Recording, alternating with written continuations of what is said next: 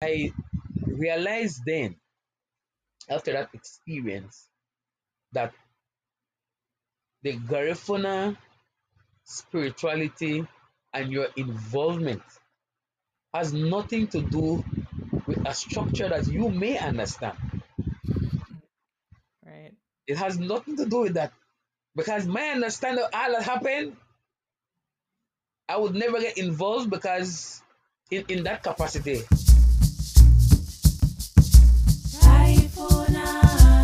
Mabwagani duheyo. You're listening to Garifuna Sisters Talk Spirituality. I've decided on Garifam. I made that autonomous decision to You made that executive, you made that unilateral decision without consulting anyone. In the last episode, we were gonna do a poll, all of that, but you just decided. I've just decided, yeah. I think it's for the best. I think I really like Gary Fam. I don't know. Somebody had suggested Gary Sisters Fam, I think, but I felt like that was a bit too long, a bit too. Don't you want to see what the rest of the listeners have to It's too say? wordy. No, we're Gary Fam now. Sorry. Thanks. That's what it is. Hey y'all, we're the Garifuna Sisters. My name is Kylie Simone. I'm here with my sister Stefan Feroza. We are the Garifuna. Oh, God. Sorry, I interrupted you. Keep going. We are the Garifuna Sisters, and we're here talking about spirituality. We hail from Belize, and yeah, we're here. We're here with another episode for you guys. Back to back. Back to back. We're doing episodes every Sunday, every week until early October. So this is what it is. This is our episode with Gwen. By the time this goes out, it's going to be Independence Day weekend in Belize. So since our roots are in Belize, happy Independence Day to our peoples. Yes. You know, stay inside, dodge Corona, because we're still in a panoramic, and vaccinated or not, it's not really safe out there. So please just do what needs to be done. Do your due diligence, people. Thank you. Yeah. Wash your hands. Don't kiss any strangers. All that. But if you're single, I don't know. I don't know what it's like to be single out in these times. It's a hard time. Anyway. Pick one stranger. That's what I'd say. Anyway. Pick one stranger. This is a spirituality podcast. We're not talking about anyway. So, you know, I am here in Spain. You Kylie just moved. in Jamaica. I just moved. I just moved into my new apartment in the attic, which is a lot nicer than it sounds. It's not a Cinderella situation. It's actually a really nice attic. And it gives me lots of space to work on this podcast and to work on my music. I'm officially working on my upcoming EP. Period. And y'all need to stream that when it comes out. I'm channeling all of... Well, you guys, I think, will be the first to know when it comes out, or even before it comes out. I'm channeling all of the feelings that come with moving to a brand new place, and I'm putting it into this EP. But more on that later. So, we're across the Atlantic from each other, and our guest is from Belize. So we have 3 countries represented in this episode, as per usual. Just another... You know, Dr. Gwen Nunes... Oh, sorry, go ahead. No, I was going to say just another country, you know. We're people who move around a lot, so no big deal. Just another country. Continue. In keeping with our Garifuna history, you know, we've always moved about. Of course. As Dad would say, about and about the place. Nomadic, if you will. Yep. Yeah. So Dr. Gwen Nunes Gonzalez is... I don't think she's a relative, but she might as well be at this point. She's been in our lives for a few years now. She used to visit Trinidad, which you'll hear in the conversation. She's a Garifuna celebrity. I claim that. I don't know if she would say that. I know she would laugh if I told that to her face, which I have told that to her face. But she is a Garifuna celebrity in Belize. Everyone knows her.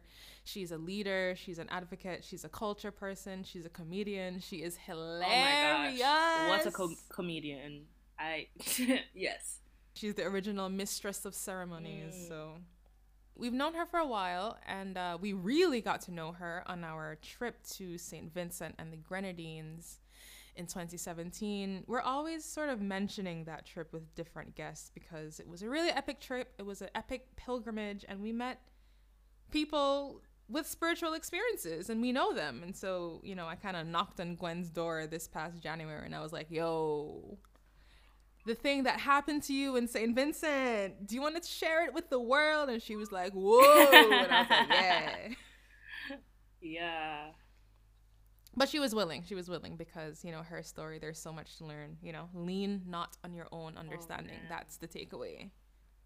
I had written down notes from when, I think in the moment when we were recording, because Gwen was saying so many things. I was flipping through my journal the other night and I found it and I was like, whoa, because I haven't done this with any other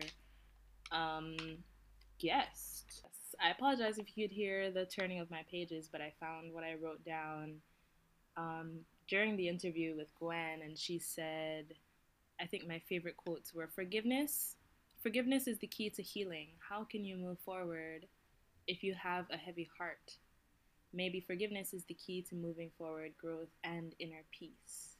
I think that last bit was my own journaling thought process, but that was the theme of the pilgrimage, though, healing and going back to a dark place, not for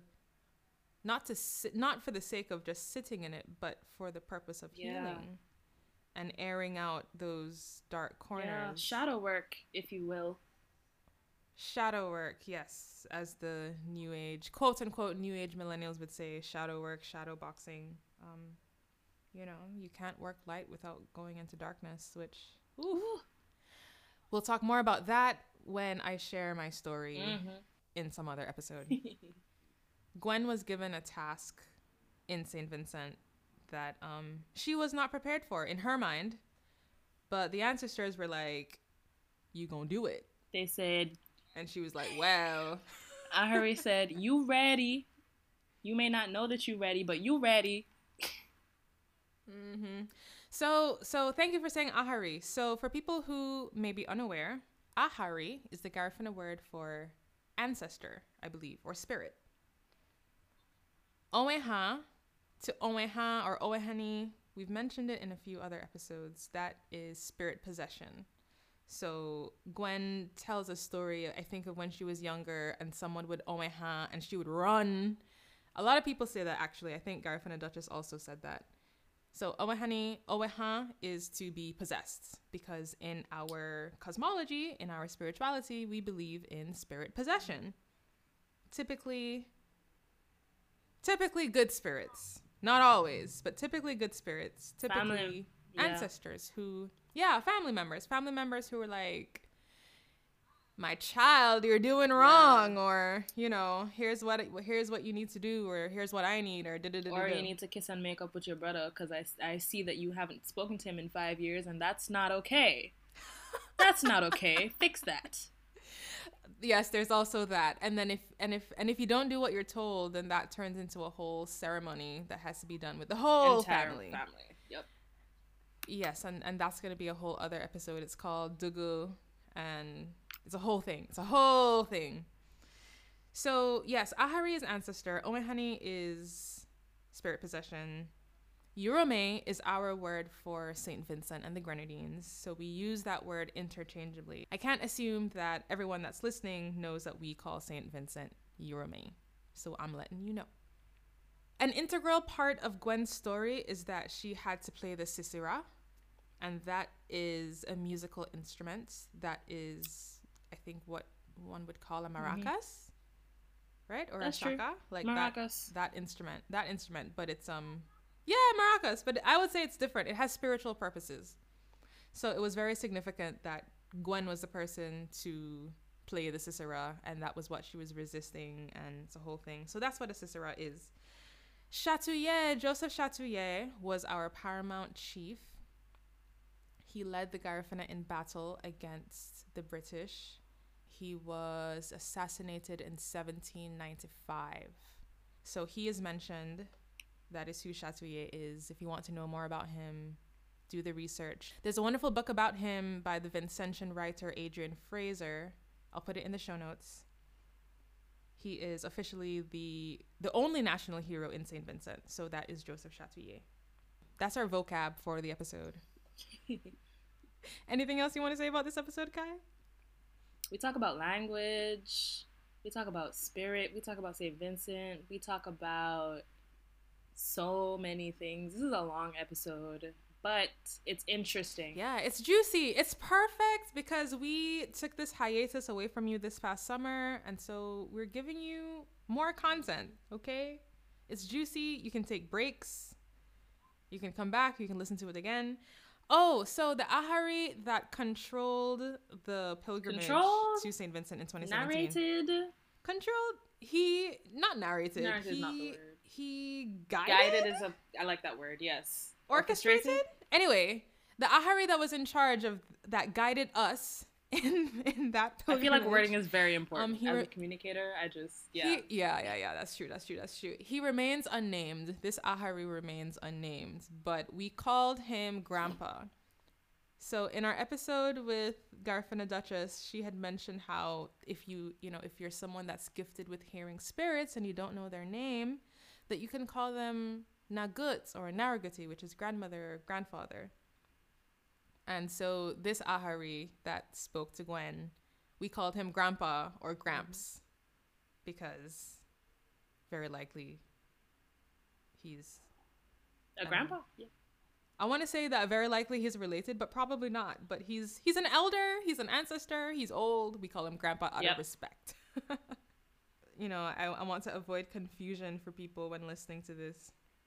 Gwen also mentions that there are people who doubt our mixture. So the Garifuna people, for those who don't know, are mixed with indigenous people of the Eastern Caribbean, so-called Arawaks or Caribs, mixed with Africans who were never enslaved. That is what our oral history tells us.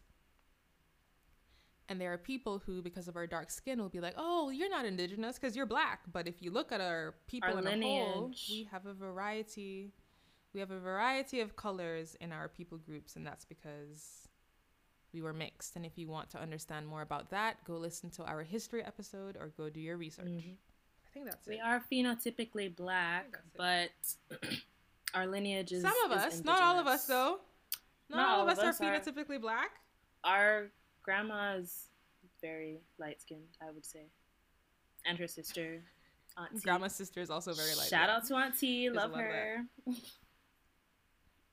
Also, Buye Sara was mentioned in this episode. Buye Sara is deceased. She was a very well-known healer in Dangriga back in the day. And she was mentioned.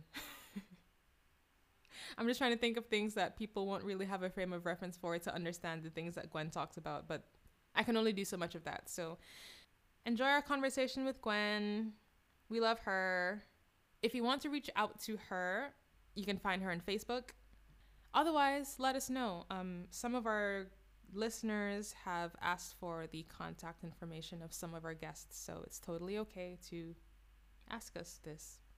Yeah, reach out to us. Send us a DM on Instagram or on our Facebook page, or email us at garifunasistas@gmail.com. Like, subscribe, review, share. You guys know the drill by now. Tell your mama. You guys know the. Tell your auntie. Tell your cousin. Tell your cousins in America who don't know nothing about nothing. Like, please spread the word. Sharing is caring. My people need to share. Not the sharing is caring. That sounded almost like we're preaching. We're not here to preach. We are preaching. But this is a spirituality podcast. All right, well, it's always low-key preaching. Listen to the episode, share it. I hope you enjoy. Have a laugh. Sit down, take notes, whatever you want to do. Enjoy.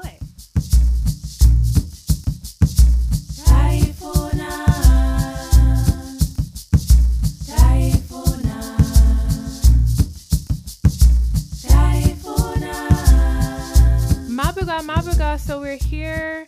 Kylie and I are here with the esteemed the wonderful Garifuna activist, Garifuna comedian, Garifuna teacher, and multi hyphenate, Gwen Nunes Gonzalez. Mabuga, Gwen. Yeah. Mabuga, breathe binafin na mulenu. So, for our listeners far and wide who may not know who who are you and where are you from? Okay, my name is Gwen Nunes Gonzalez. I was born in Hopkins Village. Hopkins is a Garifuna community in the Stann Creek district. And people, I feel, where in Hopkins were you born? The house isn't there anymore, but I'm here as evidence. So, I was born in Hopkins, Stann Creek district, Belize. Belize is in Central America. I live in Dangria Town, another Garifuna community where I grew up. I've been in Dangria since I was 6 years old. I am now 52, going on 53. Yeah. So I'm one of those women who is not afraid to say her That's age. so Not good to at all. hear. I enjoy growing up. I enjoy the beauty of aging because you become wiser, you learn more things, you're able to analyze and have the opportunity to fix in your life what you maybe dented in your early unwise days, you know. So I'm very pleased that I work as an education officer, the Ministry of Education here in Belize. I am stationed at Belmopan in the Cayo District, DC, we call it District Education Center. So I'm at the substation. I am very much into cultural survival. It doesn't matter which culture. I promote the life of culture. Although it transforms over the years, the culture, inclusive of its language, I'm more into my Garifuna culture because that is who I am, a Garifuna woman. And I'm so grateful to God for creating me as this Garifuna person. When I was 14 years old, I was given to the committee, What do you, the Garifuna Queens what do you mean? Committee. What do you mean you were My given? father handed me over because I didn't have any decision, Oh. choice in the decision. I was just told, you know, they go to your parents agree, and that's it. So they said your dad has agreed that you're gonna be one of the queens, right, for the title of Miss Hopkins. I was 14, and people always, some believe, some don't, but this is my truth. I wasn't into stage and into this bravery. Like no, I was like, what? Me, queen, in front of those people? Whoo! But my dad was there by my side, and my grandmother, the late Marcella Lewis, and she was a poet, Garifuna activist, woman activist. She wrote a book, Walagate Marcella, a book of poems in Garifuna. She has been to Canada, United States, Urume. Yeah, now that she's in the spirit world, I believe she's all over the place now. Right? She doesn't need visa or passport. So yeah, so that was my first, I would say, real introduction into the Garifuna language written. What I've noticed with some of our guests who are also from Dangriga, who spent a lot of time in Dangriga, is that they have similar answers when it comes to their childhood. So, what was it like for you growing up Garifuna? What was the culture always part of your life? Yes, because growing up, I was privileged to attend Holy Ghost Primary School. That's in Dangriga. So I started in Holy Family. Holy Family was infant one, so I don't have that immersion memory. But at Holy Ghost, I still believe that for my primary school years, Holy Ghost was the place. Holy Ghost was the cultural hub, right? Academics, cultural activities, those were promoted at Holy Ghost School. So we're all involved. And then in my house, I am blessed that I grew up everywhere, and I'll explain why that and how it connects to this question, right?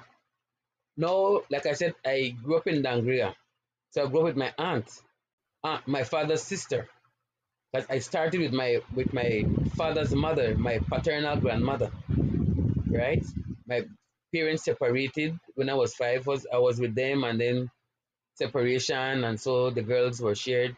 Myself and my youngest sister immediately after me. So I grew up with my dad's side of the family most of the time. So when I'm with my dad's side of the family, I was not permitted, and I am grateful.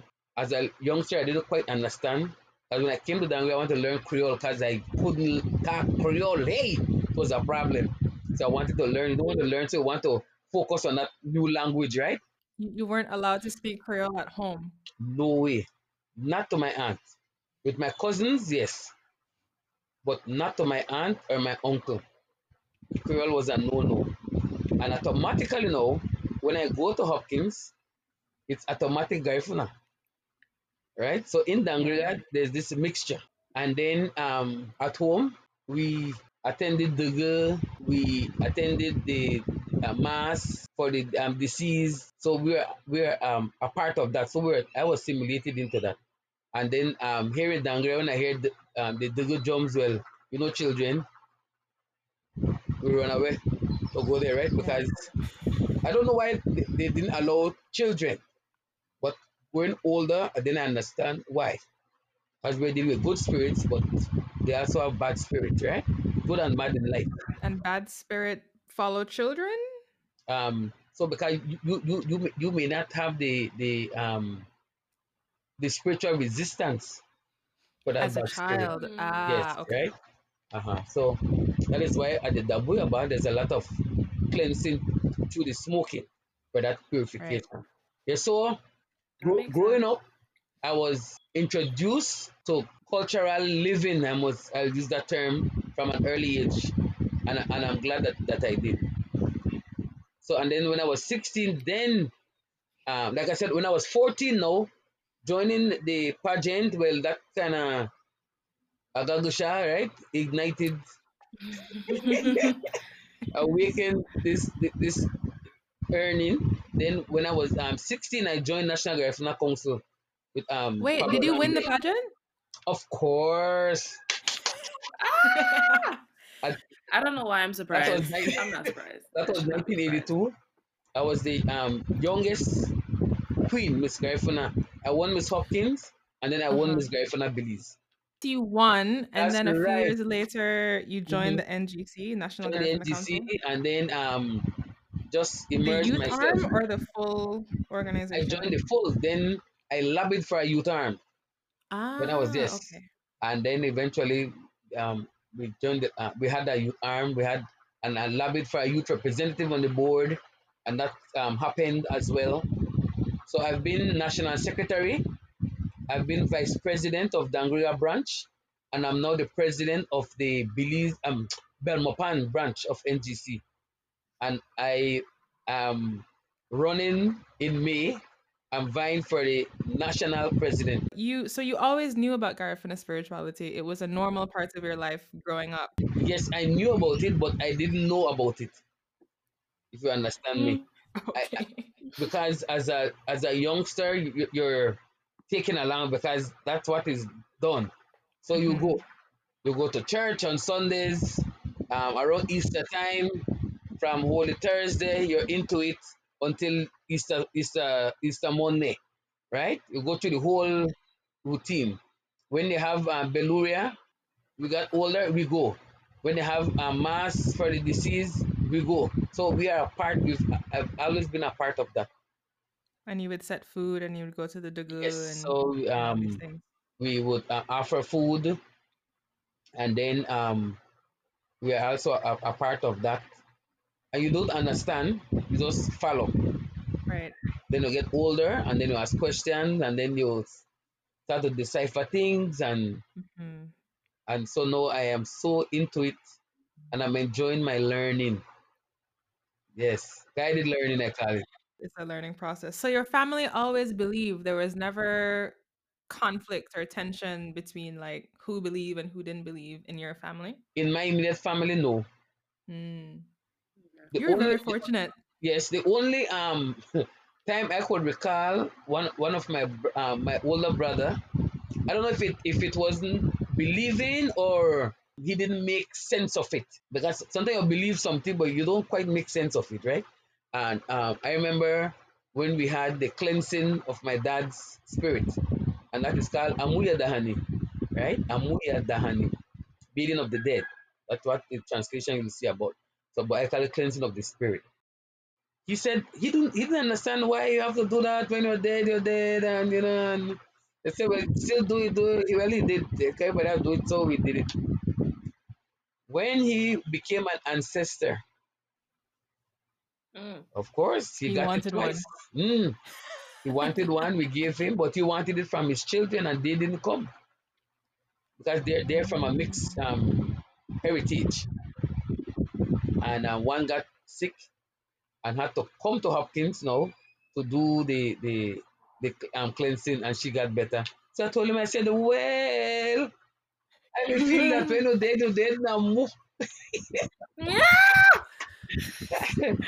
I don't have the gift to see them, but some people in our culture they're blessed to Yeah. do that and hear them properly. So, but I'm sure he laughed. I'm heard from different people that the people in life who didn't quite believe or who resisted come back as an ancestor the most demanding. They That's want true. all of the things when they're an ancestor. Give me the food, give me the bath, give me a mass. Yeah, because Yeah. they see in the other world, because they are not living in a different realm, because Yeah. the body dies, the spirit lives on. hmm And I guess they see their friends on the other side Yes, and so they say, oh, getting all of the things from their gimuggle. descendants. That's right. There's a word gimuggle, right? Gimuggle, What's that? jealousy. Jealousy, Ah. yeah. Yes, they get envy. No, no, envy. A maiden is jealous. A maiden. But Ah. gimuggle, they get envious Mhm. because others are getting and they're not getting, but they didn't believe, Mm. right? So in terms of my spiritual connectivity, I got older and then I tried to understand.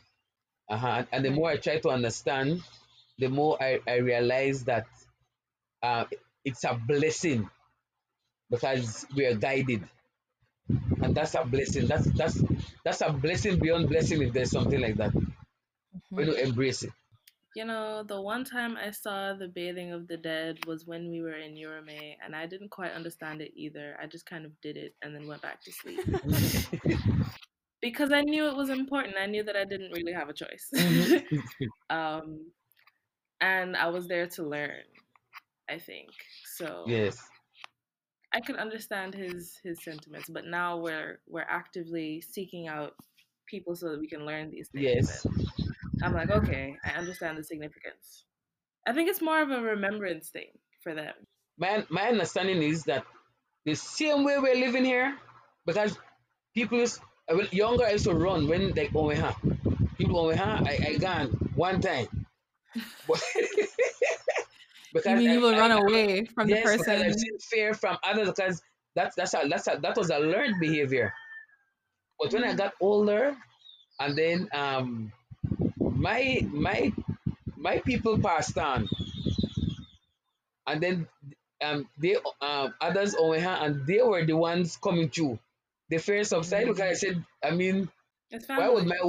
why would my own harm me, Yeah. right? And then I noticed so that even when in the Dabueba, somebody over here, some people still like to dodge, and it's back out behind you, they still over here, and they pass you and they back the hand. So no matter where you are, they find you because they are spirits, good spirits, you know. I think some people are afraid of what they might hear. Yeah.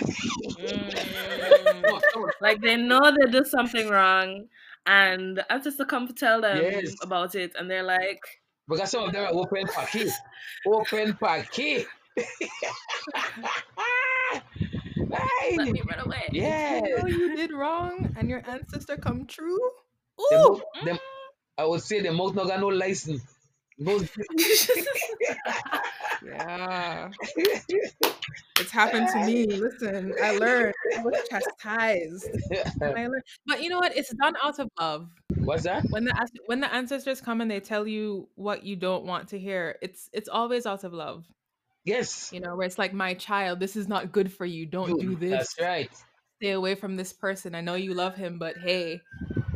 Because they see further. And the thing is, they, like I question my grandfather when he would come through. I start to question, right? And then he said, we come like angels, nearby my granddaughter. He said, we are your angels. There are certain things we see happening to you. We can we can take it away before it hits you.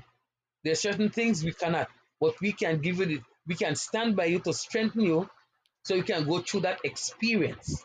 So there are certain experiences we have to go through, right? And if you are a reflective person, whatever experience you go through, you sit and you think about it, really analyze, be in that moment with that experience. You realize that you learn a lot from it, and you grow as well, right? And that has taken me through to have a deeper understanding of who I am, and what I'm being told, and how better to contribute to my race and my community, you know. And I can recall when I was doing my doctoral program, man, I had to get up early and cook, make sure food is home before we go to work, so when my children come from school, they have food, they have everything set. So I have to worry about that, deal with that. Yes, I remember I would get up and oversleep.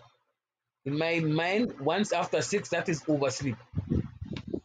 And then because they have to be at work for 8, so by the time we do all, and I even put my workout on pause, as I would stay up late and study, and then I get up. I get up, I don't even pray. For prayer, it not even cross my mind. I get up and I say, okay, I need to get in the kitchen. I need to get that. And if I didn't iron the night before, well, iron. So all these things are just popping in my head.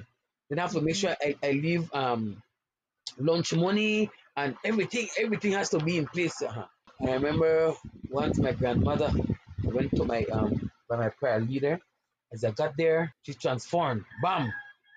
My Oh, I know. grandmother, Marcella Lewis, same grandmother I told you wrote a book and was into all that I mentioned. She's a Garifuna icon, people. Yes. Yeah.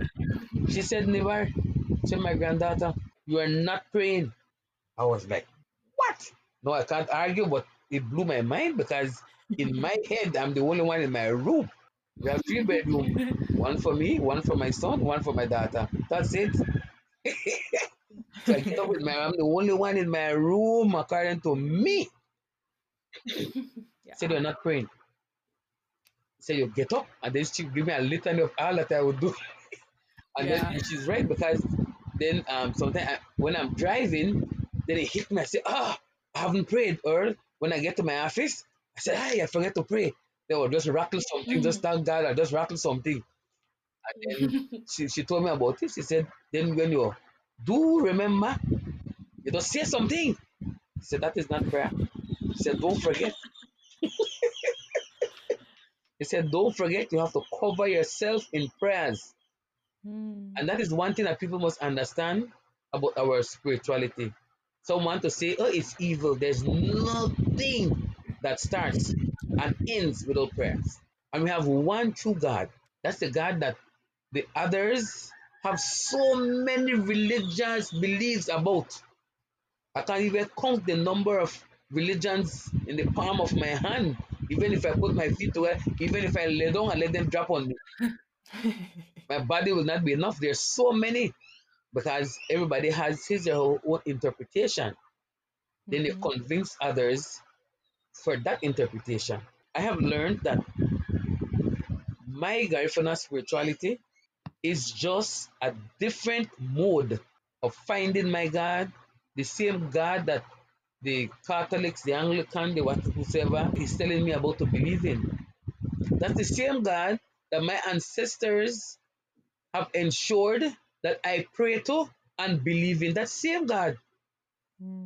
So For them to be condemning and not understanding, that's where the problem is, right? Because I have learned that I should not condemn what I don't understand. I may not believe, I may not participate, but I won't condemn. My thing, I will get to know more about it. And that's why the people say, oh, you're all over the place. I'm all over the place. I may not say anything with my two bright eyes. And this brain is alert, trying to soak in information, right? Because that is the way we grow. And if you get into something and don't question it, then there's no learning either. That's true. Because you should be able to question what you do not fully understand. And if you ask somebody and they don't know, there's somebody who will know eventually, right? So don't, like I said, I'm not ashamed of my game. I want to ask you for help. You tell me yes or no. If you tell me yes, we carry on. You tell me no, well, next person. Life goes on. Hello. When Kylie and I first met you, it was in Trinidad.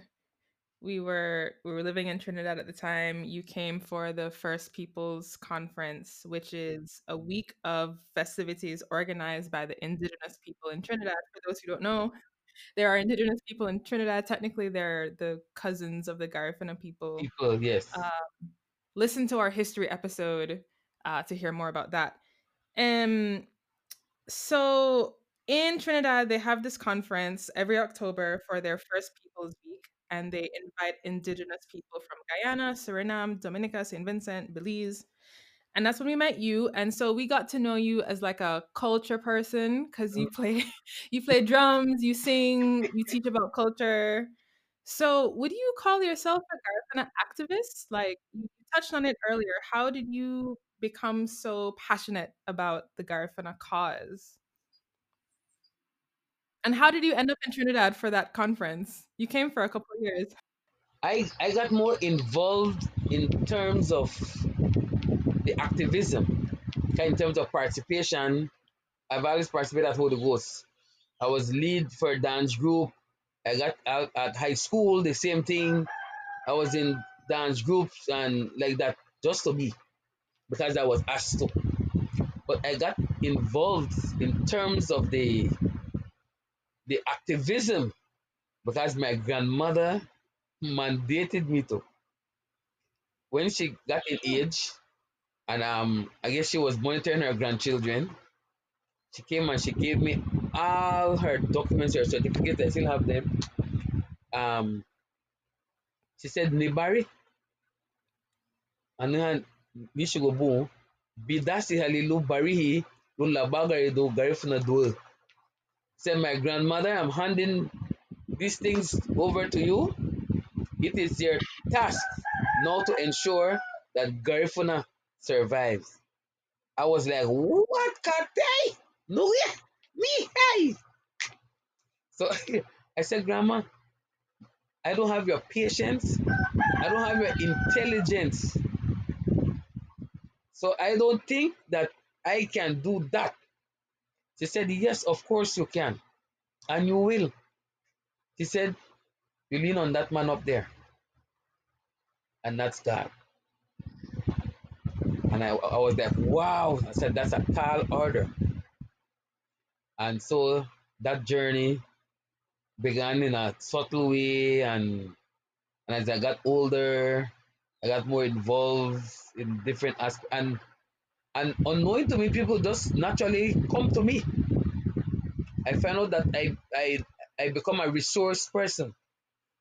And I was like, wow. Then it hit me. I said, why people come to me? Because you know people. Uh-huh. And then you know things.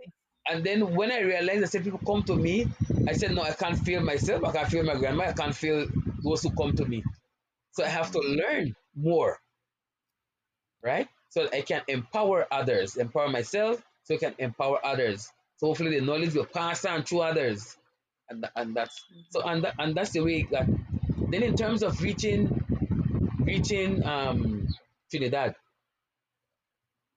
Miss Mrs. Phyllis Cayetano. She's one who recommended that I go on the trip.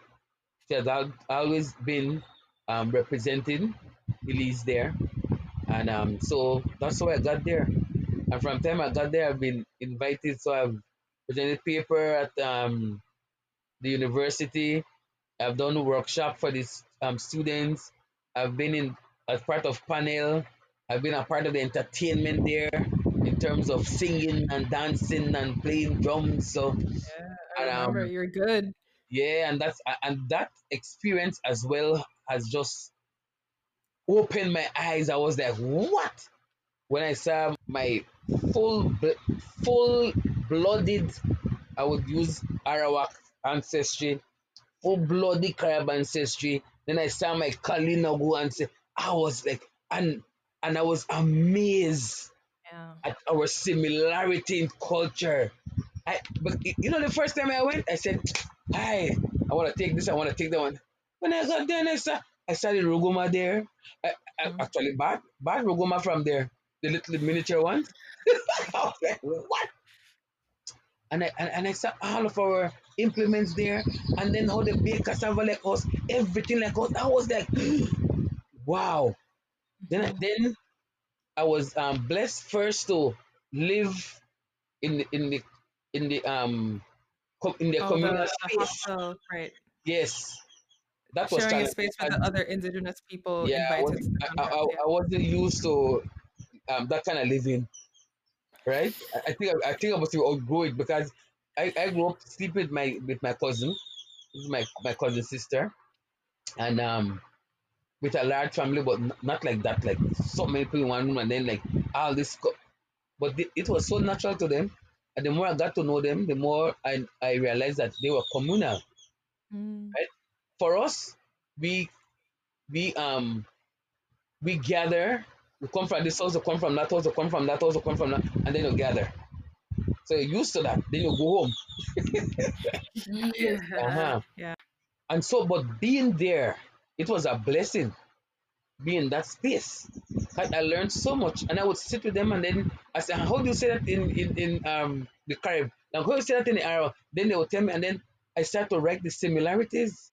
Yeah. This is what I was going to ask you. Did you notice similarities in the language? Yes, my heart was hurting because I couldn't find my book, but I finally found my book. There's one word I need to find. Yes, every year I go and take that. Ah. I misplaced it, but I found it. And then, so like day, right? And sun, the word for sun, we say Mhm. we, right?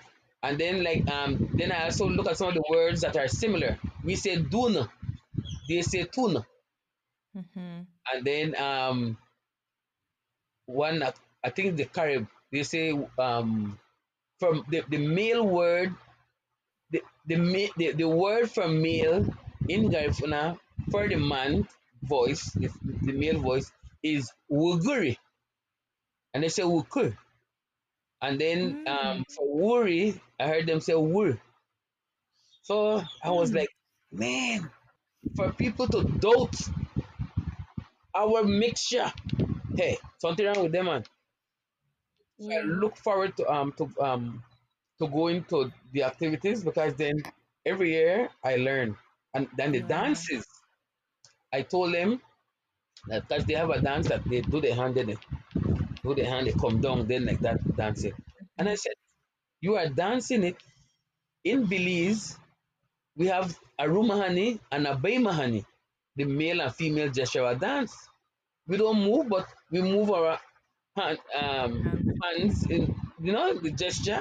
Oh, the similarities. It's yeah. another variation. Now, when you go to Labuga, Mhm. Labuga does like them, but in a slow pace. Mm. Abema in Labuga, they move. They go in a circular motion and they move slowly. For us, we stand still. Mm. So it's amazing. I mean, cultures are wonderful. You know, I get hyped. Yeah. In 2017, our mother, well, by our means, Stephanie, obviously, our mother spearheaded a spiritual pilgrimage to St. Vincent, May, our homeland of Garifuna people, and for us to carry out rituals to heal the spirits of those who did not survive the war against the British in the lead up to our exile in 1797. We also did a healing ritual on Baliso, which was the island where the British attempted the genocide of the Garifuna. Quick history for our listeners who did not listen to our history episode, please do. When the Garifuna started losing the war against the British between 1796 and 1797, the British rounded us up and sent us to Baliso, which is a barren island. It's still barren. Nothing grows there. Banished. There's no fresh water. Yeah, we were banished. And so, of the roughly 4,000 people that were put on the island, only about 2,000 survived. These are very rough numbers, of course. So only 2,000 of us survived before being exiled to Honduras. So during this pilgrimage, we went and we did a healing ritual for the people who didn't survive and the souls. And Gwen, you had a key role during this Ay, experience. ay, ay. Can we talk about it? Sure. Because when Kylie and I talk about it, we're like, Gwen wasn't listening to the Ahari. The Ahari kept telling her to do something, something, something, and she just wasn't We doing had it. a very outside perspective. Mhm. But But like, we what didn't was we the didn't know what was actual- happening with you. But in the pre-interview, you told me, and I thought, wow, this needs to be shared. Yes. So, hi, that trip. that trip was That something trip else. is a whole book, a whole separate conversation. Yes, It's a whole episode. yes, and Yeah. actually, I have to finish I call it my memoirs. I have to finish my memoirs, man, because that trip, like, it took me and just flipped me over, right? I feel that in my soul. I feel that. Yeah. That trip flipped me over because that trip made me realize that all that I have been doing and going through is not really of me. When we got there, in fact, before we left, I had everything set where I'm gonna live, and I was gonna be with our president and everything. And Oh, you weren't supposed to stay with us? no, I was never on their list. Mom said they're gonna get a house, and so I said, okay, there'll be too many people in that house, so I'll just stay with Sandra, and then we just link up when we have to link up at the activities. I had everything figured out, girl. Right, because the background of this that we're, for the people who weren't there, the organizers of this pilgrimage ended up all staying at the same apartment, and it was like 10 people in a very small Was it? apartment. It was a lot. Including us. It was including us. It was like 10. It was a lot of us. Yes. Mm-hmm. And half of the people in that apartment were not originally intended to stay over. But Yeah, it is I remember because we that. were all together that the Ahari could come and Mhm. delegate tasks. Yeah. Anyway, so that's the background. Gwen Yes. was not supposed to stay with us, No, but she no, ended no, up no, staying. no intention at all. No intent was never there. So we got there. Hail and behold, I couldn't stay where I was to stay. I was like, what happened? So anyway, apologies, and so, well, your mom is the go-to, so your mom is Mother Yeah. Teresa, right? I told her, Something like that. yeah, this is all right. So are you stay with us? I was like, okay. I ended up there, but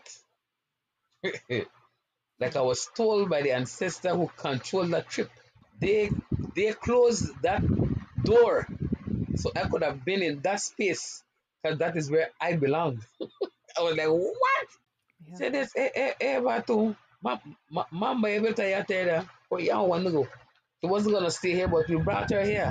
That's what he said. I was like, But I do not regret being in that space.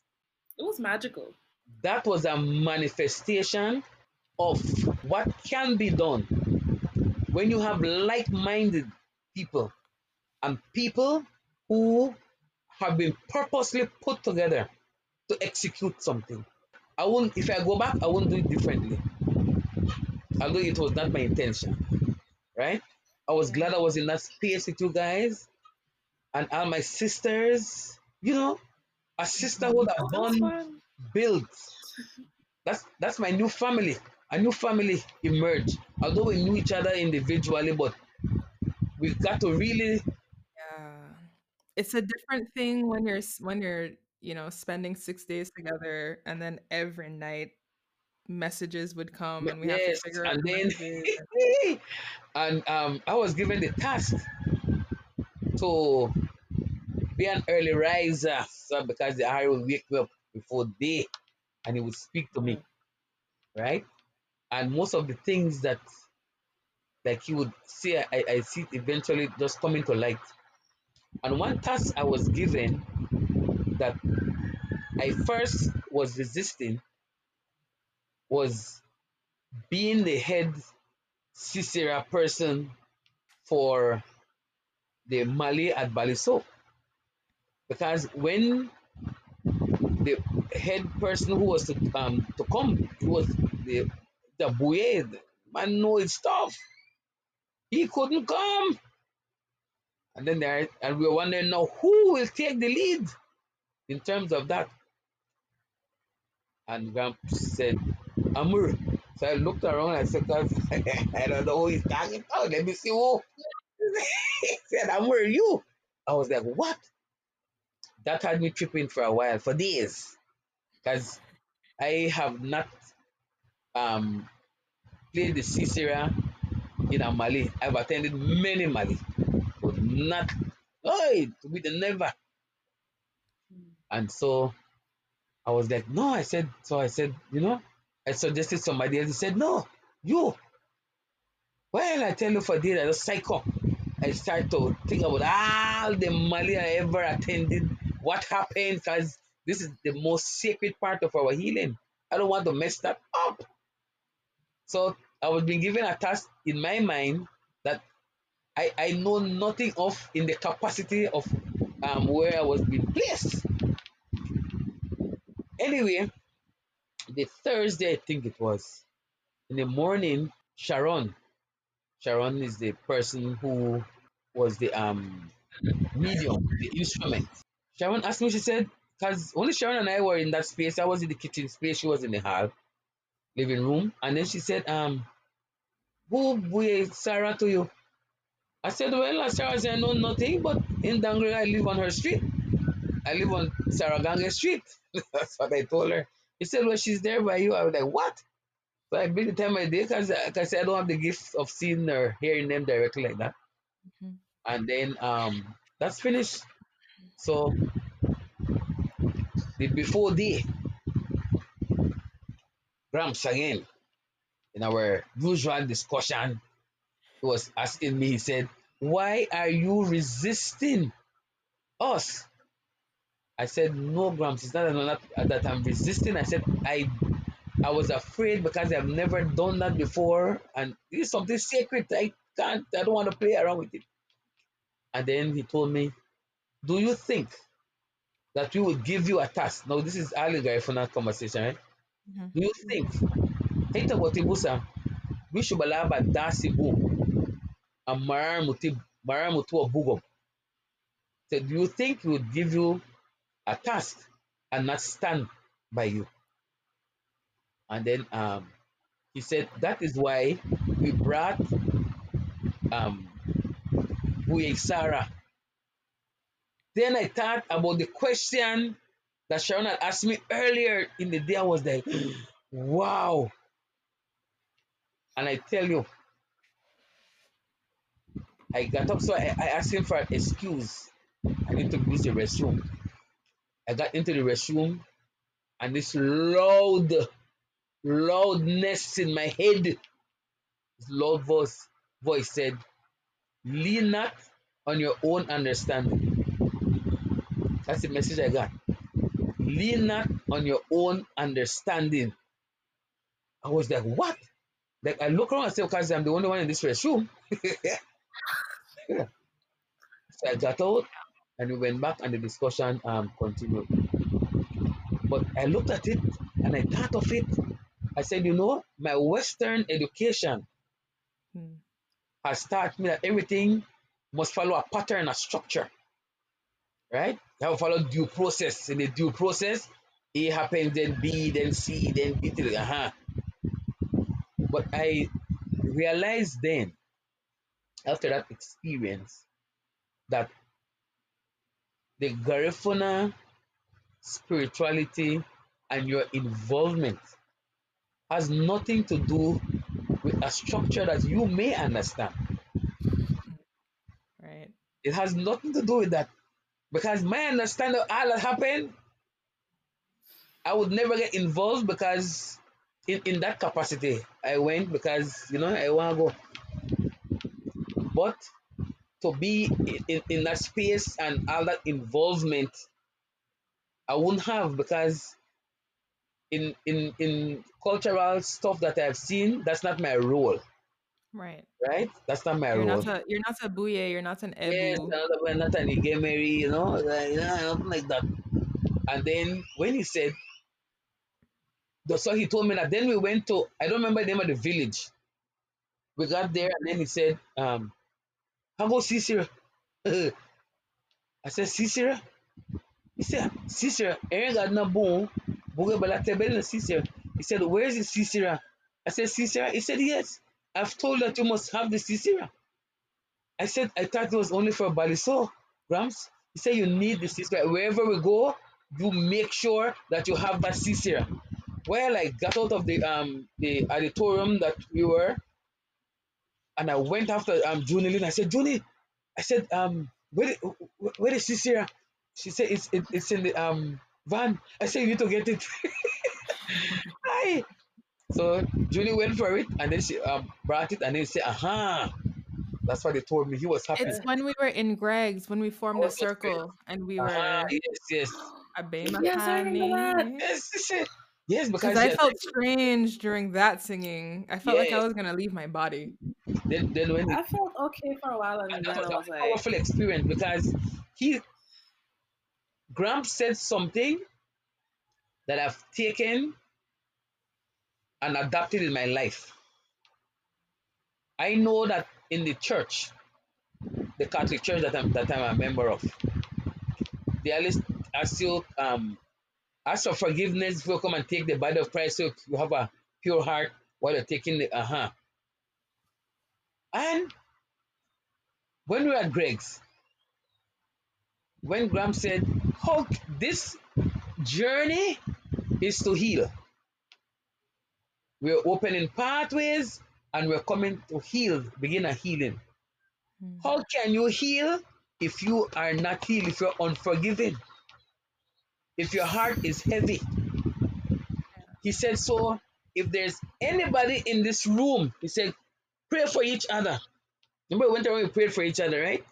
And he said, and if there's anybody in this room who you have not who you don't like or speak to, go and ask for forgiveness.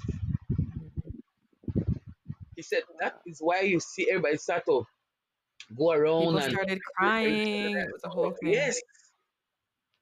I was like, wow, that that was deep.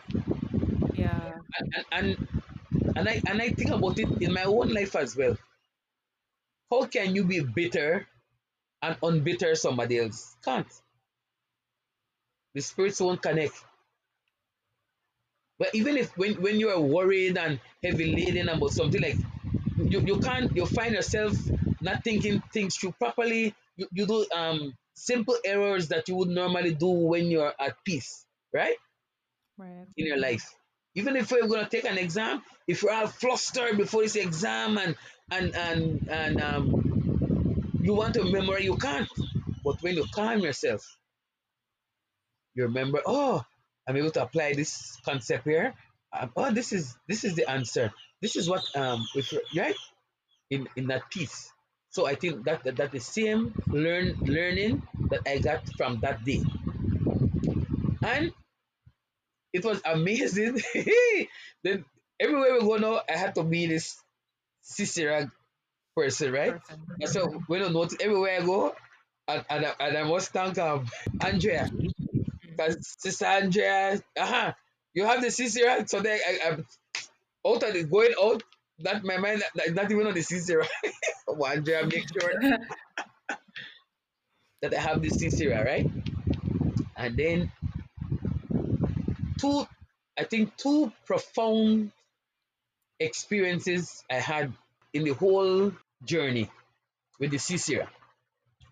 Because everywhere we go, yes, I played it, but when we were at Baliso and when we were on the monument, Chateau Monument, Dorsetshire Hill yes. in St. When Vincent. we were on that hill, I Namulenu, we got there. I said, good, we set.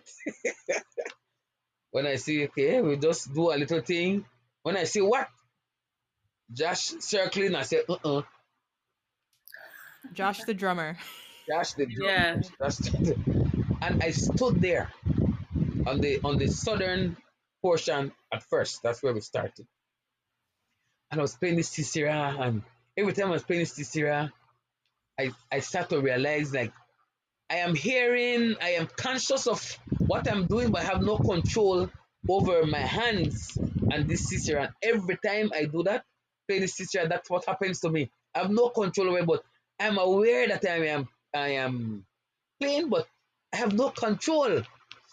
And first it was stressful because I'm a control freak with certain things, right? So I I plan, I say, this is what will happen, everything in my head set. If it's not set, I am discombobulated, like what some people like say. Well, you also naturally want to be in control of your body.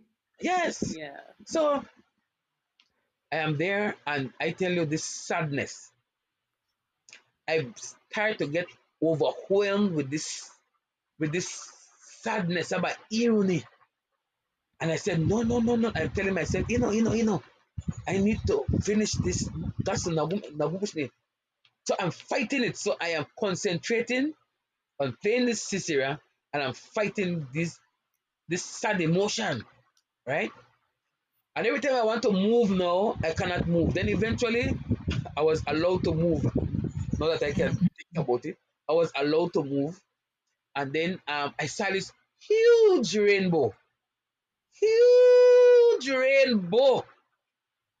in the eastern side. So I found myself, I stood there and looking up towards the rainbow, that angle, and the Sisera going. Then suddenly, then I wanted to move, can't move, then I moved again on the closer to the monument on the eastern side. And so we did the four corners and came back to the southern end. And when it was finished, the drum stopped, but my hands could not stop with the Sisera. And that's when I broke down and cried because of this sadness. The sadness became so overwhelming that I couldn't fight it anymore. So Andrea and Josh came and they became my comfort at that time. And eventually the Sisera just relaxed itself. My hand. And every time I go after it, I have to be feeling my hands to still my hand. You know what I mean? Hey! And during that time, then I heard him say, "Oh, double rainbow," but I wasn't privileged to see that double rainbow. I was trying to get a grip of myself. So, and I saw it in pictures, but I didn't see it. And there too, an amazing, before we started, before that huge rainbow on the east, on the northeastern view from where we were, this translucent rainbow showed up. You could So a see next the rainbow. rainbow, huh? Another rainbow. Another rainbow before the big rainbow. This little rainbow, and it was you see like fluorescent light, Mm-hmm. like that. That's the colors, fluorescent, but yet you could see through it right among the trees, and it just faded into the trees. I started my eyes. I took picture. I said, "Wow! I've never seen a rainbow like that. Not before then, not after." I was like, "What?"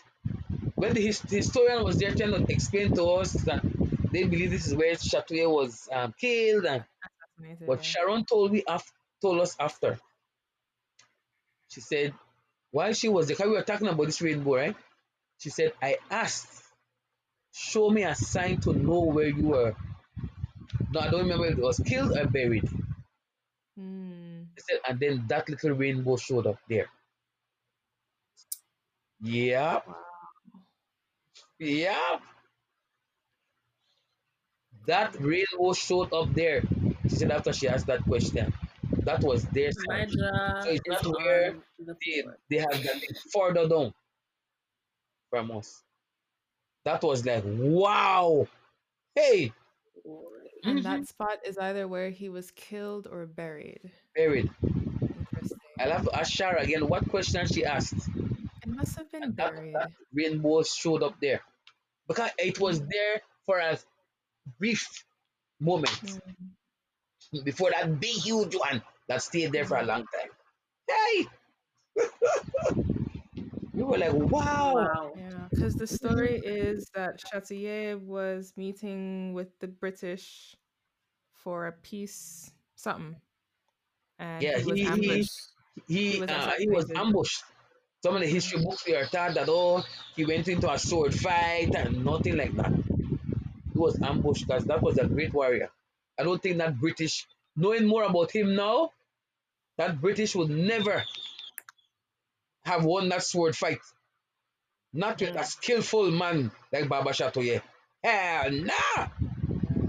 The man was still good. Hello. Give him his credit. Well, Yeah, so well, I left from Urume with a deeper understanding of my purpose. And that experience connected to Trinidad.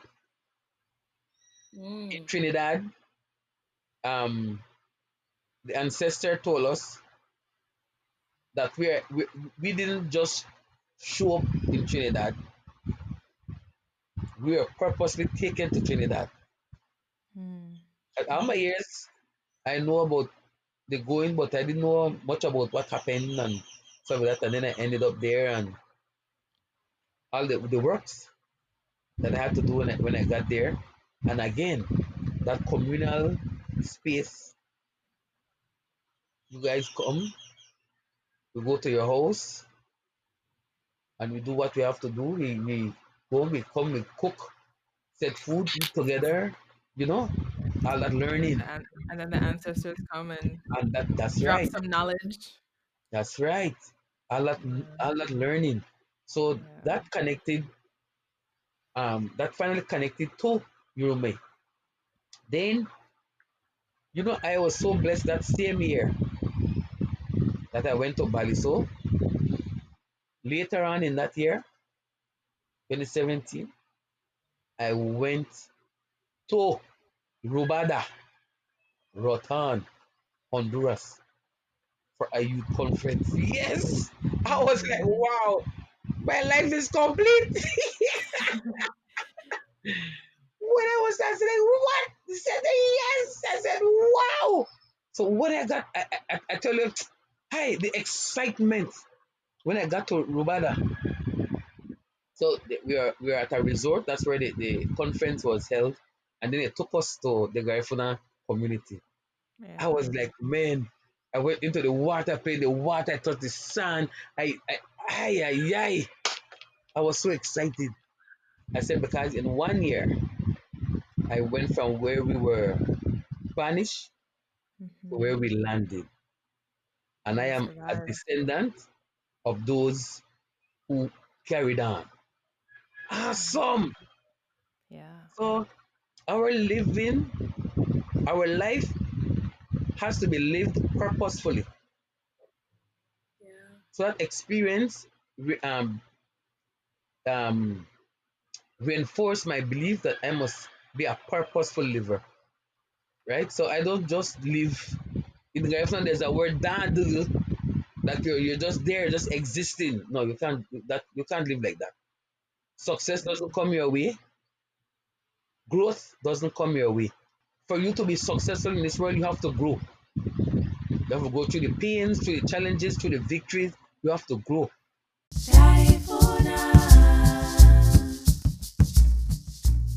You know how when a family has a dogo, sometimes, or is it all the time, that one of the family members is chosen to be the buye for that dogo and only in that capacity during the Oh, dogo, but after the dogo is done, they're not the buye anymore. They don't have those yes, gifts. but Could it be that your calling while we were in Urume in 2017 was a similar situation where it was only in that capacity, in that space that you had to You work were the the Sisera? stand-in You were bouye. the yes, stand-in Sisera person? correct. I was a temporary. I don't know if temporary boy, but Not temporary Bouye, but just like that teacher. Yeah, similar. yeah, yeah. Because then, for families, I was told by Baba John Buye John Mariano. Mariano. He was the one who explained to me that there's some buoy that are temporary and some permanent. Do barasegu, right? So you can identify in different communities that it doesn't matter who, people can go to that person can be there. But there's some cases where the Ahari will choose a family member. So any message, any whatever they need to deal with, that person is the person that brings the message across, right? And when that Barasago finishes, that person has played his or her role, and that's it. Outside of that, there are many people chosen for different responsibilities. For me, I noticed that I'm now learning to decipher because, like I said, I don't hear them and like how you and I are speaking, but in my head, the messages, the thoughts come, and they'll be constant and heavy. Then I say, oh, okay, this is something I need to do. And sometimes after I do my prayers, thoughts come, or sometimes I see things plain. Occasionally I would see things and I would like, wow. Then I would act on it. If it's something negative, I've learned I must pray over it or pray Mm. for that person. And if it's cleansing and okay, maybe I can ask this onagli or this person who I know has been with the gifted with healing, so they know to get medication in terms of herbs, bath or whatever. Then I would, so I've learned to do that and not just keep the information because that gets them very angry. They've told me about that over and over. They tell me things, they show me things, and I don't act. But I don't. But I was not in that realization that that's something that I need to do. So whatever comes to me now, I just go and I act on it. So at least Mm. I wonder if it's only my thought or their, because when they tell me that they tell you things and you don't do it, I say, but really? But I don't know. So then I The said, how do difference I decipher between your my thought thoughts and the from spirit's the thoughts? guidance. But then now I've learned that whatever that is outside of my normal, I said, okay, I wouldn't really would have thought of that. So that has come to me, and then so I act on it. Do you think that That's happens to cool. everybody? It happens to me sometimes, depending. It's rare though. But I'm not sure, because no, I won't say I'm not sure. Everybody has thoughts, but in terms of the guided thoughts in the message, no, because they only select every family like they select who they're gonna work with. Mm. And you have to be a prayerful person as well. But some people they're chosen for deeper work, and they resist. So that's where the ancestors will get angry with them and, and teach them a lesson or two.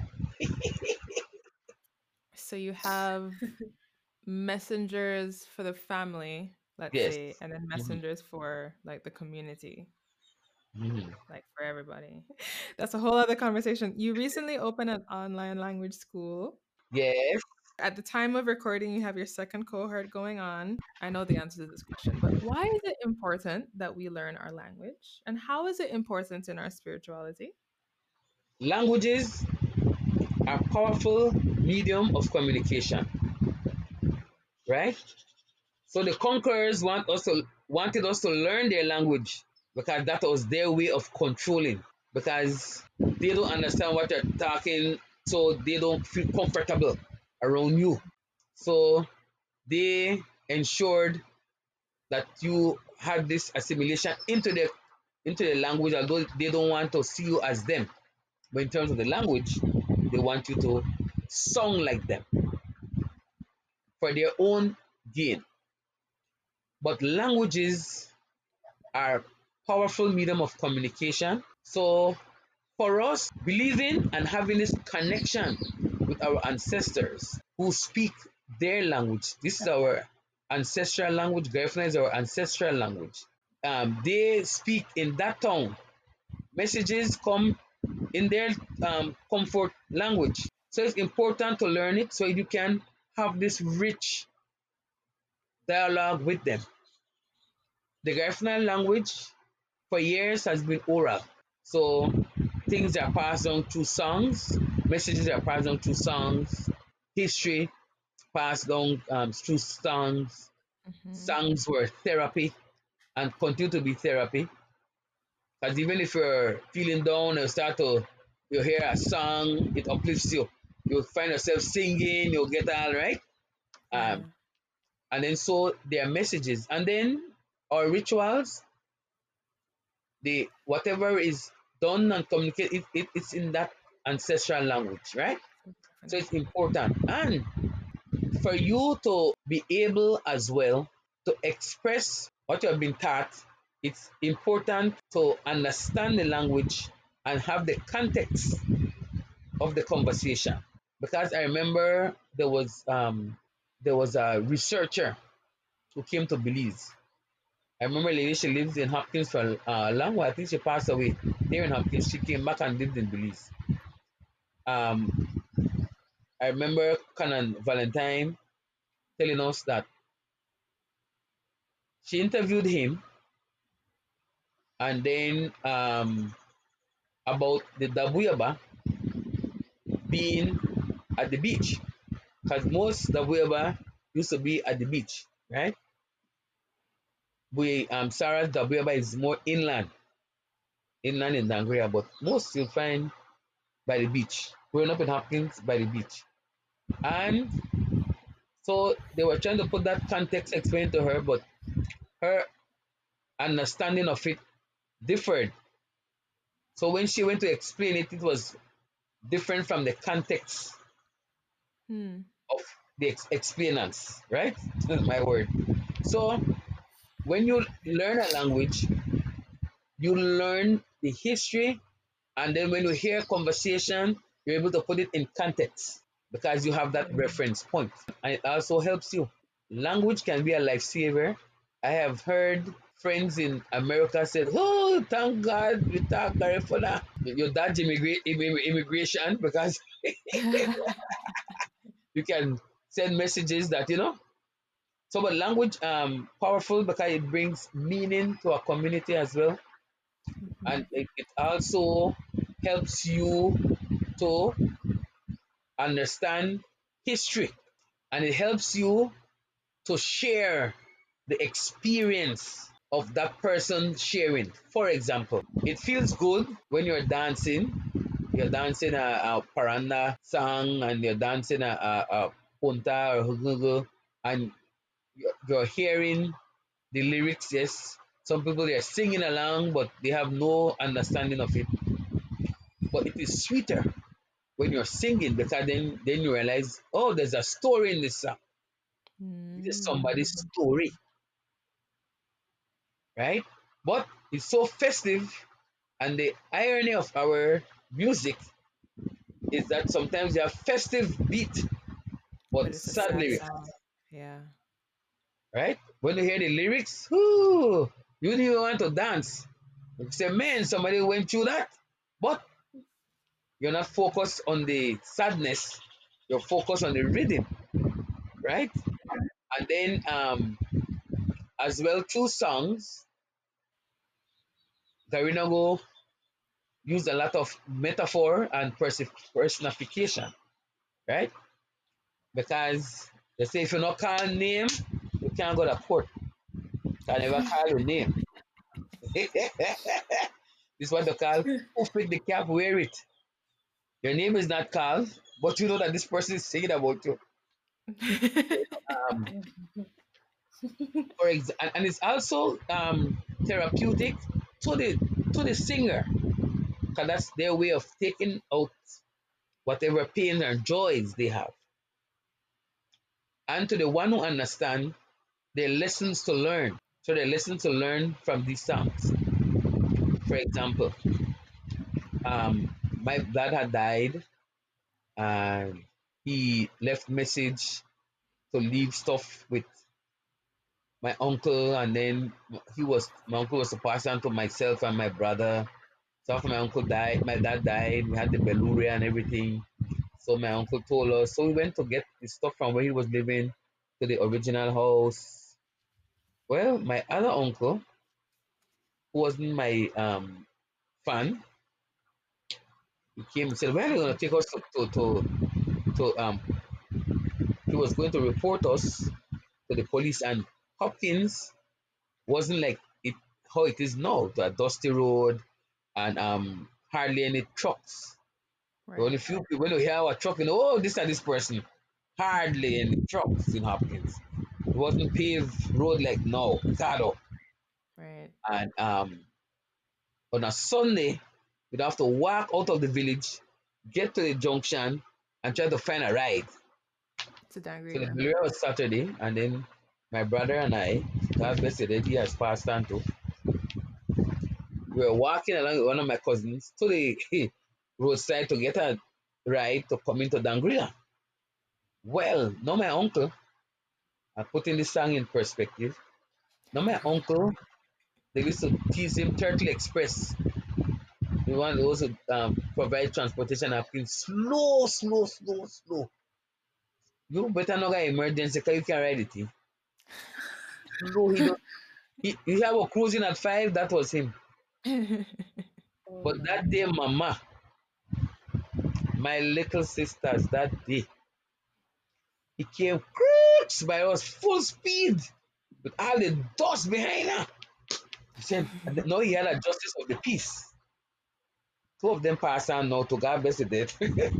Out of this story, 3 people have died. No, four, five out of this story. Oh my So goodness. the uncle who gave us the message he has passed on. No, the driver, that uncle, he has died. His JP has died as well. And the brother who I went with, he also passed on. So he got there and then he said, "Look at you guys, huh? I was going to the police station to get you arrested for stealing." He said, "Because you went into my mom's house, no long my grandmother died, years ago. So you went into my mother's house and you stole her stuff, and I want them back." My brother looked at me. He said, "You know what? Get in the truck and go back and give it to him." So my brother and my cousin continued walking, and he took me back. No, I was about to explode. My pressure was 1,000 over 1,000. So, so I got there. So, and then he was driving fast. So I got to the house. My aunt, my father's sister, one of my father's sisters, she was there, and my mom was there, and some other people. So now look at it from my brother and I leaving home together. My uncle, slow driver.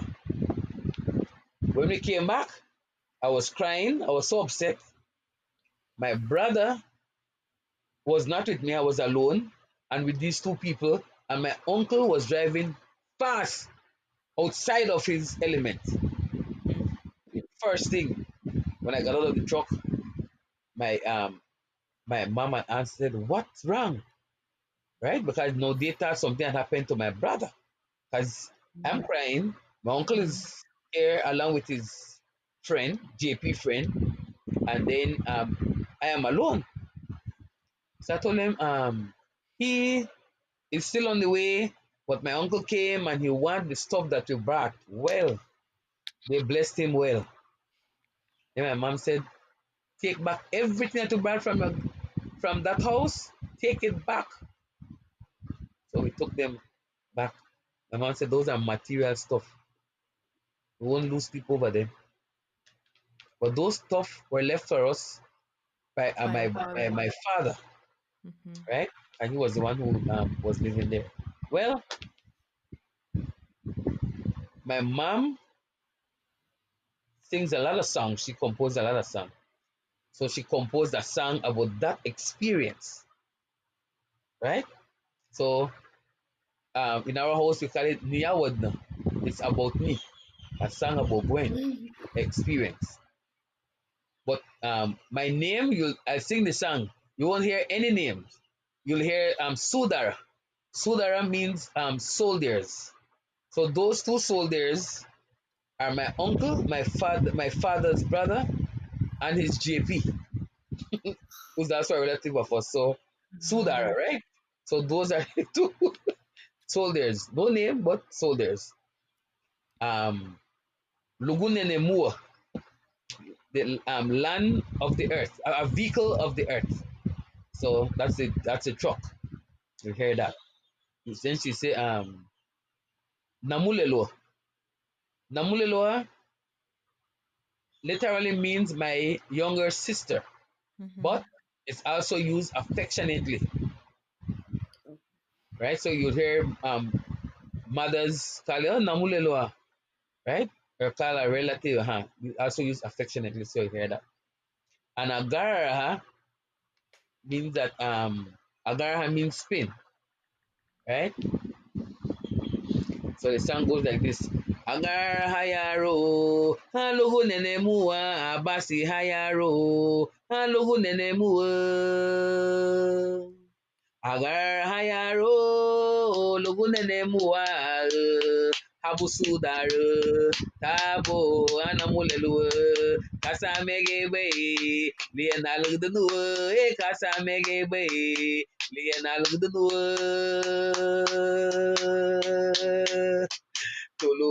Tolorogo Tagria Anamulelua Aresiwaya Dibuluwe Regialaga Mayahua Batia Hayara Magiusha Batia Namulelua Mayahua Batia Namulelua Bederegeha Go Wabureme Bederegeha Go Wabureme. Hey. So that sounds about that same experience that the truck is now um, passing around with her daughter with two soldiers. She watched her daughter crying and asked what's wrong, and she said, "What's wrong? Why have you been arrested for legacy?" And she said, "But don't cry. Mayahuwa batia hanyara magiusha batia namulelu se. Don't cry. Hanyara is also another word used affectionately. Mm-hmm. Magiusha, but don't suck your teeth. Who says suck your teeth in English, girl? Kiss your Is that a teeth? word? Kiss your I teeth. don't know. I think it's kiss your teeth. Yeah. That sound. That That sound. that sound. In Trinidad, it's called strips. I don't know. I don't Yeah. know if there's Oh, a proper English word for it. You know. in a girlfriend is Agiusha. So Ooh. Magiusha ba. So do not do that. Hanyara we say Bederegeha Luwa Bureme, give it up to our God. Say, don't cry, don't suck your teeth, give it up to our God. Right? Mm, Powerful message to some. No, if that was not translated to you and you don't understand the language, then you don't get that message. right. So that's why it's important that you learn a language so that you also understand the written. because now it's written and there are many beautiful songs, right? You'll be able to read the lyrics and also understand. So, Do we have to speak Garifuna in order to hear from our ancestors? In terms of receiving messages. In terms of receiving messages, for some strange reasons, I have seen where those who don't understand Garifuna get messages and they understand the message. Yeah, Well, Jeez. I've heard people talk, and then some of them they are able as well to memorize what was told so they can go and ask what that means. This is what grandma or grandpa said, what that means. wow. So I've also heard about that experience. Amazing. Like, but I've learned lean not on my own understanding. Mm-hmm. Many of our ancestors spoke Spanish, English, French. Yeah, yeah. Yes, and then you see, and then you Like, we were hear all like also voices. too in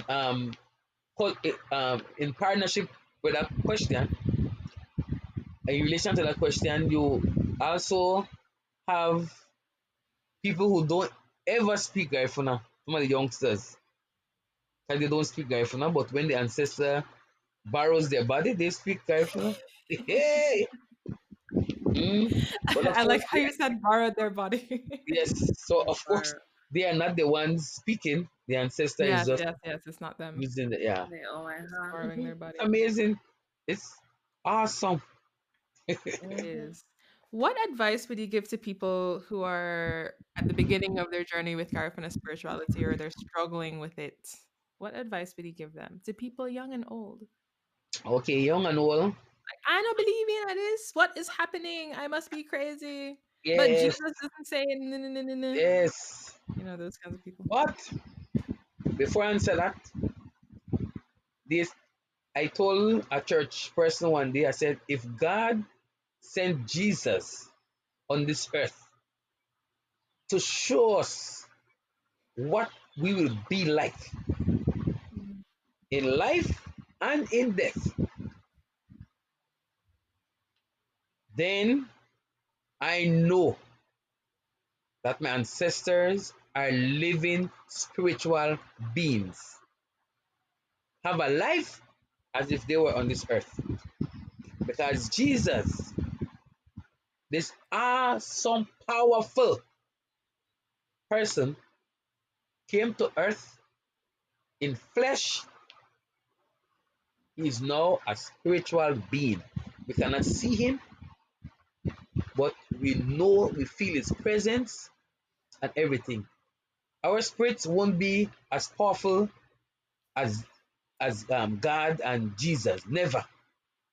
But we will have impact as well, and we will live in that spiritual realm, right? So no make the go tell you when they do that no work. That no work. And one advice my grandmother told me: what you do on this earth, if you don't ask for forgiveness, you are continue to pay for it in the other world. Yes, they pay. So that's why people need a lot of prayers. That's why they pray. Even the non-Garinawo, they have memorial masses, right? 9/11, sadly, the churches were packed. They're praying for the souls of those who died. And they were also praying for themselves, the living, for healing. Right? So, for those who are going through this spiritual experience, I want to tell them that it's a beautiful experience. I want to advise them to embrace it and to learn more about it. Lean not on your own understanding. Because I was in that space. Sometimes I think I'm still in that space half and half, but well, you know, we're human. And as much as I have seen and witnessed and experienced, I still have moments like this is real? Yeah, I wonder, really? And sometimes you find yourself in place that I wasn't planning to be here. but I'm How here. did I get here? Yeah. Yes. So in this place, and okay, please help us with this. I said, oh, maybe that's why I'm here. And you know what happens to me sometimes? I look at an article. Sometimes, like the last time I look at the scissors, I say scissors. But I've learned that I may not understand what, put it in my bag. Just put it in my bag.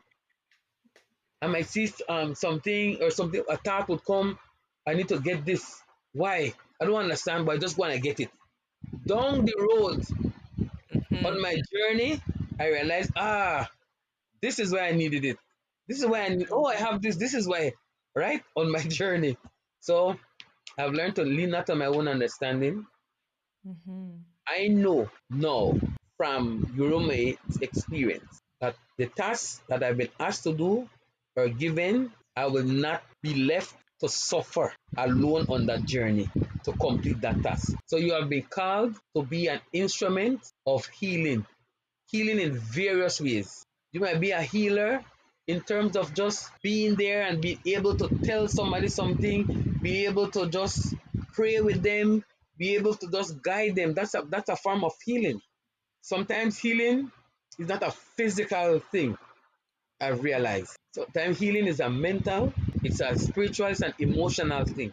Because sometimes I might physically I'm okay, but mentally I'm trying to decipher all these things. So I am not well.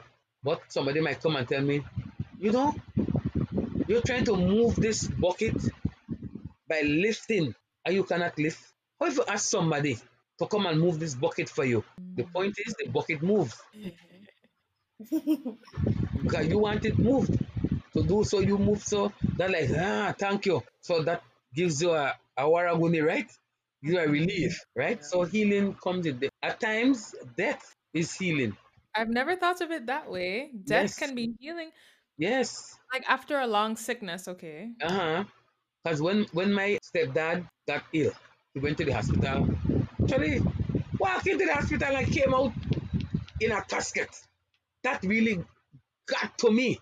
And when I saw my brother and my dad, energetic people suffering because of cancer, and there was nothing more that could have been done to their body, earthly body. When my dad said, I want to die, I'm ready to die because of this excruciating pain, and there's nothing more that can be done. Then I said, you know what? And after their death, when they came through, they said, they're happy, they're free. The spirit is not suffering anymore in this body, in this physical form. So it's a healing. So I've learned it's a healing. Someone asked me, are you afraid to die? I don't fear death, but I don't want to die now. There's so much I want to accomplish, so much I want to see in my earthly body. But I know that when I die, there will be no fear because I'm going where my dad is, where my brothers are, where my grandparents are, where my cousins are. The whole tribe. That's another reunion, and I'll also, although I won't be able to hold them physically, they won't be able to see. I'll be with my loved ones still here in their physical self. So I have that understanding. So I don't really fear death, but I don't want to die now no more. I got where I want to go. Yay! Of course. Before we ask our last question, where can people find your language books and sign up for your Garifuna language classes? Okay. For my language program, I do it by phasing by cohort, so they can link me up on WhatsApp 501-621-497, or they go on my Facebook page, Gwen Nunes Gonzalez. Or right now I am working on a website. Okay. So I've started and then I got stuck, so to speak. So somebody is helping me with that. So I'm putting all that I need to put together so I can forward that to him, and then he will finish off the site, and they'll be able to link. And I'm trying to. I've visited with the bank manager to find ways for international payments Right. that I can directly access. Right now, as it is, people would send me to Wire transfer or MoneyGram, yes, Western Union? yeah, MoneyGram. MoneyGram, Okay. yes, and or I have like cousin in America, they pay them for me, and then one payment comes to me, or somebody's coming. Yeah, so I'm trying to Right. regularize that, find ways. Yeah, And your books? Where can people find your books? it's called Lerero Garifuna, the Garifuna language. I have, and volume one has nothing to do with volume two. It's not like a build up. I just call it volume one because that's the That was the first one I first did, and I did volume two. But afterwards, I see that people are so used to the way volumes are put in books that but it's nothing like that. I just put volume one because it's one. Two. Um, I've put it in forms in themes, so you can people can learn by themes. So, for example, words that you use at the Dabueba, our ancestral space. So all the words that you use in church when you're cooking, with things in the bedroom, like the Mm. articles, right? And I've also in volume two tried to make it educational. So I have like homonyms, homographs, in Gaifuna words that are same meaning, spelled correctly, but it depends on the context. Mm. Words that are spelled similarly, but completely change the meaning in terms of the spelling because in Gaifuna we have two U. Gagoti, U with the two that gives you an sound. Then you have the U, plain U like the English U, that gives you an sound, like soon and spoon and moon. Mm. And then, for example, you have a word like Uma. Sunamu mate. Sorry. That's right. They have a word like Uma, right? That's the U with the two M and A. So in Garifuna we spell it Gagoti Ma Garunat. Because the name for A in Garifuna is Garunat. So Gagoti Ma M Garunat A. So UMA. But because we had the that, it gives you an sound. So that means street, highway, road. Then you have Maguti, that's the U without the two Ma, Garunat, UMA. But that is width. So it completely changes the meaning of the word. Garfin is so complicated. Yes. So, So, but so once you understand the rules, like when you're learning any language, That's true. they teach you the rules of reading. So in Spanish, you Mhm. see double L, you know that's a Y sound. In English, Mhm. double L is L. mm. Yeah. Right? You learn those rules, so you're able to read. And the same way, once you learn the rules, it's not difficult. So and then I'm working on volume three. And in volume three, I am including similar words that that are similar from my experience with my Carib language and the Arawak. So words Ah. that are derived, so I'm including those so people can have those. And I put it in a puzzle form because people love puzzles. So you have the puzzle that you'll find the words in Garifuna, and on the next page you have the English and Garifuna, so you know the meaning. So it becomes a mini dictionary in the end. Then I have games. There's a game called Numero. That's a dice game that you learn your numbers, and also a MasterCard where you have all the numbers from 1 to 1,000,000. How to see from 1 to 1,000,000.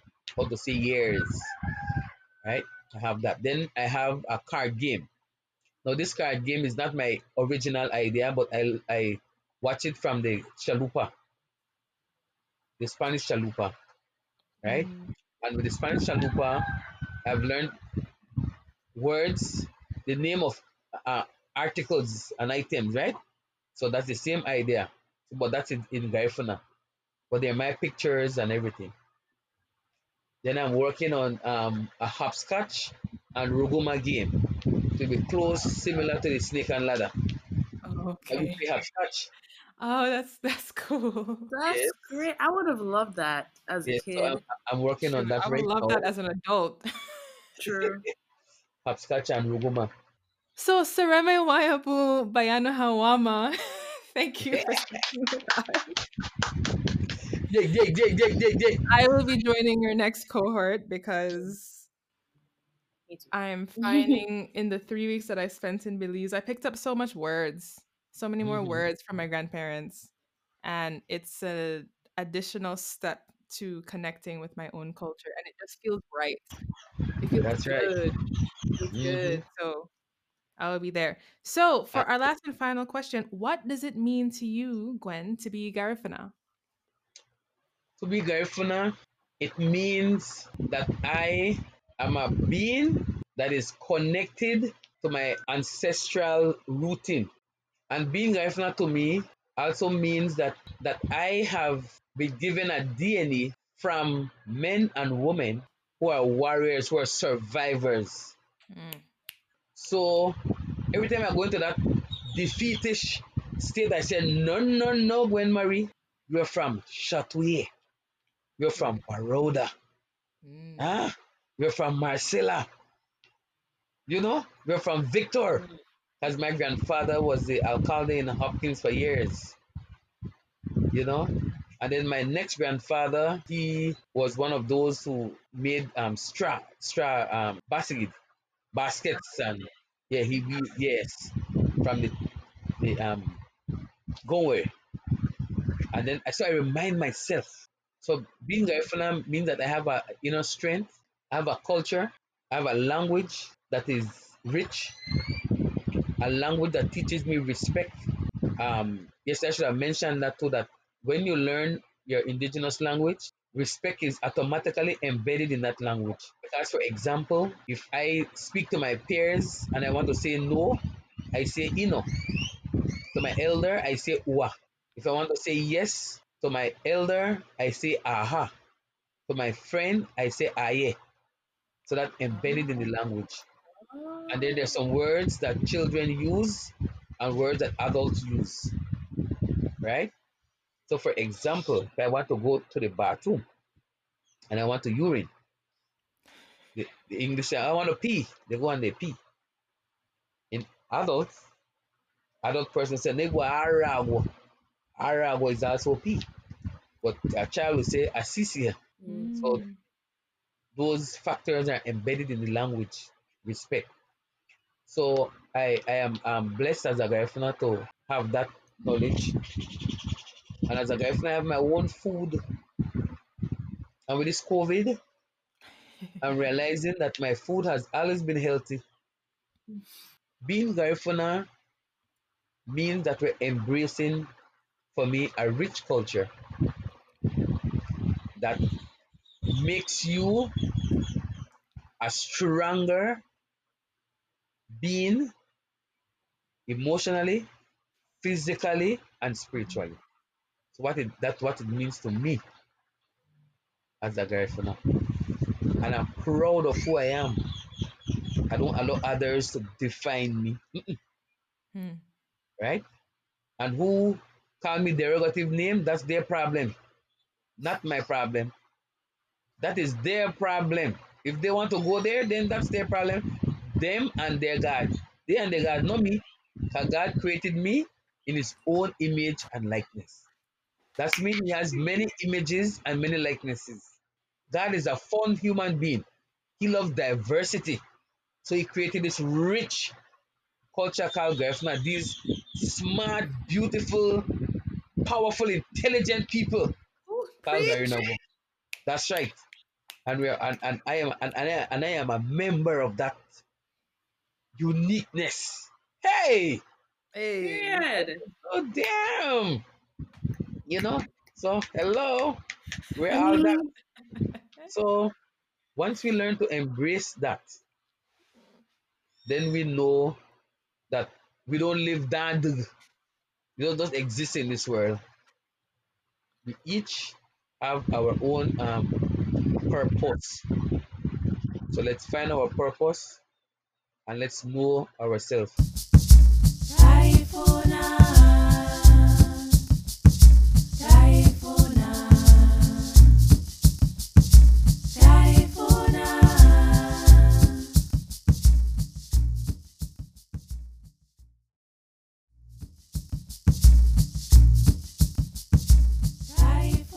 You've been listening to Garifuna Sisters Talk Spirituality with me, Kylie Simone, and and my sister, Feroza Cayetano, featuring Dr. Gwen Nunes Gonzalez.